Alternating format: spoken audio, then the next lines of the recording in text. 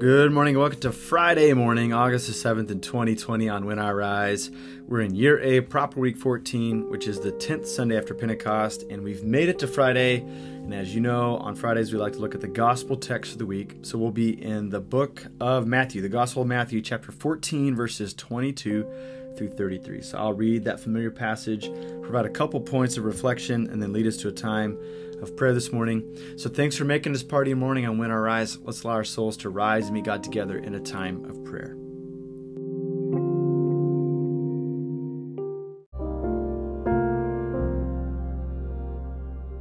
Matthew chapter 14, verses 22 through 33. Jesus at once made the disciples get into the boat and go on ahead of him to the opposite shore while he dismissed the crowds. After he had sent the crowds away, Jesus went up the mountain by himself to pray. When evening came, he was there by himself. The boat had already gone some distance from the shore and was being smashed around the waves, since the wind was against it. At the very dead of night, he came toward them, walking on the water. The disciples saw him walking on the sea and panicked. "It's a ghost," they said, and they screamed in terror. But Jesus at once spoke to them.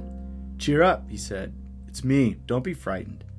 "If it's really you, Master," said Peter in reply, "give me the word to come to you on the water." "Come along then," said Jesus. Peter got out of the boat and walked on the water and came toward Jesus. But when he saw the strong wind, he was afraid and began to sink. "Master," he yelled, "rescue me."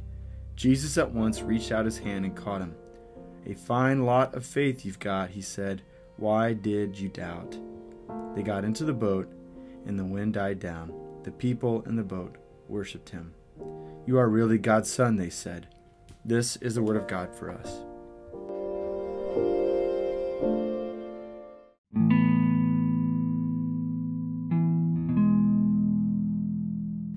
It seems like any telling of Jesus has this powerful story, and I think it's rightly so. There's a lot going on here, and we've inevitably heard some teaching on this before, but let me turn over a couple of stones and then lead us to a time of prayer this morning. First, there's a lot of significance that Jesus is showing God's might working in and through him as he walks on the sea. It was commonly known at that time that the sea was a dangerous and dark place. The Jews believed that perhaps the sea was haunted. And so as Jesus is walking on top of the surface of the sea, he actually proves that he has power over the powers of darkness. You'll look at a place like Revelation chapter 21, and at the end of the ages, when God's world is put back together, John's clear that there is no sea in this vision of God's new world, which means that darkness has been vanquished. And so as Jesus is marching out among his disciples, of course, when they see somebody walking on the waters, they already feel like they're afraid. This is a storm. They think it could be haunted, and here comes a being towards us. They must have felt like they were doomed. But Jesus said, "Do not be afraid, it is I." What an interesting turn of events when Peter asks him to come up out on the water, if Peter can join him on the water. And so Jesus allows him to, and he walks on the water, and he begins to sink. And he says, "Master, please save me." And I think that these two things are like a metaphor for the Christian life. On the one hand, Peter is doing something extraordinary. He is doing something that he could not do unless God's power is at work within him. And that is the part of the shape of the Christian life. We begin to live beyond ourselves in the Christian life. As the more and more we hand over our life to God, the more and more we get to see and experience God do great and mighty and marvelous things through us. I mean, think about that passage in Ephesians chapter 3, where it says that God can do immeasurably ask than we can imagine, or imagine more than we can ask or imagine, because of the power that's at work within us. I mean, we are given a license in the Christian life to dream and to see that there could be more out of us, more out of others, more from the church, more in the world around us because of the God who's at work within us. So that's one side of the shape of a Christian. We can expect and call out for more, just like Peter did. But the other side, Peter sinking after experiencing such a great moment, is also a vital picture and metaphor of the Christian life. And notice his response, "Master, save me." And I love this collision of ideas. On the one hand, we have a great immeasurable power at work within us and through us.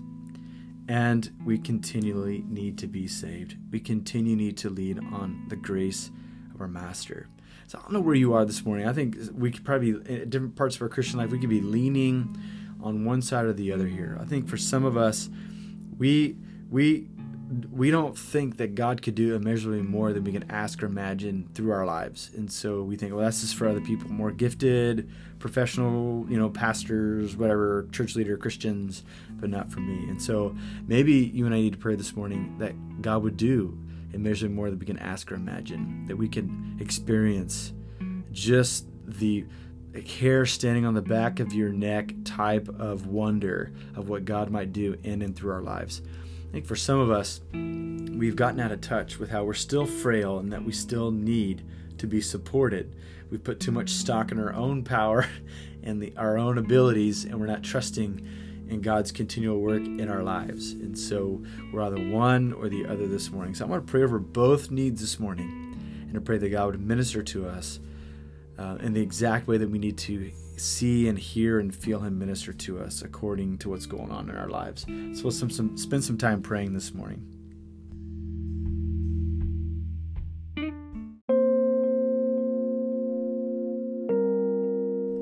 Father, Son, and Holy Spirit, I thank you today that you're a good God. Nothing is too difficult for you. And I thank you for this passage that we get to reflect on this morning, a passage that confronts a couple of realities in our life as a Christian. There are times that we don't believe that you can do immeasurably more than we can ask or imagine. There's times because of our life experience, because we've gotten our hopes up and they've been dashed before, that we're reluctant to trust you and to cast our eyes further and bigger and to imagine what you might be able to do in sometimes impossible situations.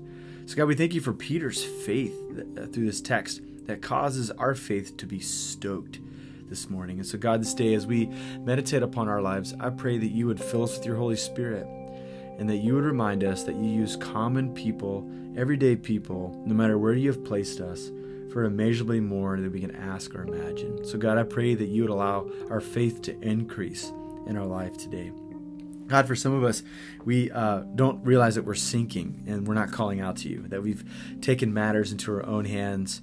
We've tried to figure it out with our own intellect and our own problem-solving matrix, and we have failed to include you and to give this over to you, whatever this issue is in our life. And so, God, we confess today that we've trusted in our own strength for too long.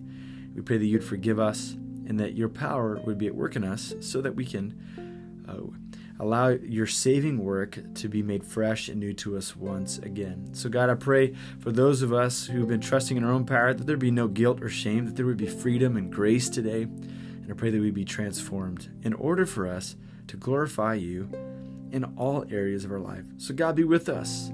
Allow us to walk upon the waters with you. Allow us to have the grace to call out to you if we need rescued and saved. I pray that you draw near to us, and I pray that we would have the same encounter that your disciples had where they worshiped you because they saw how great you were. So God, we worship you today. Be glorified in our lives. I ask all these things in Jesus' name.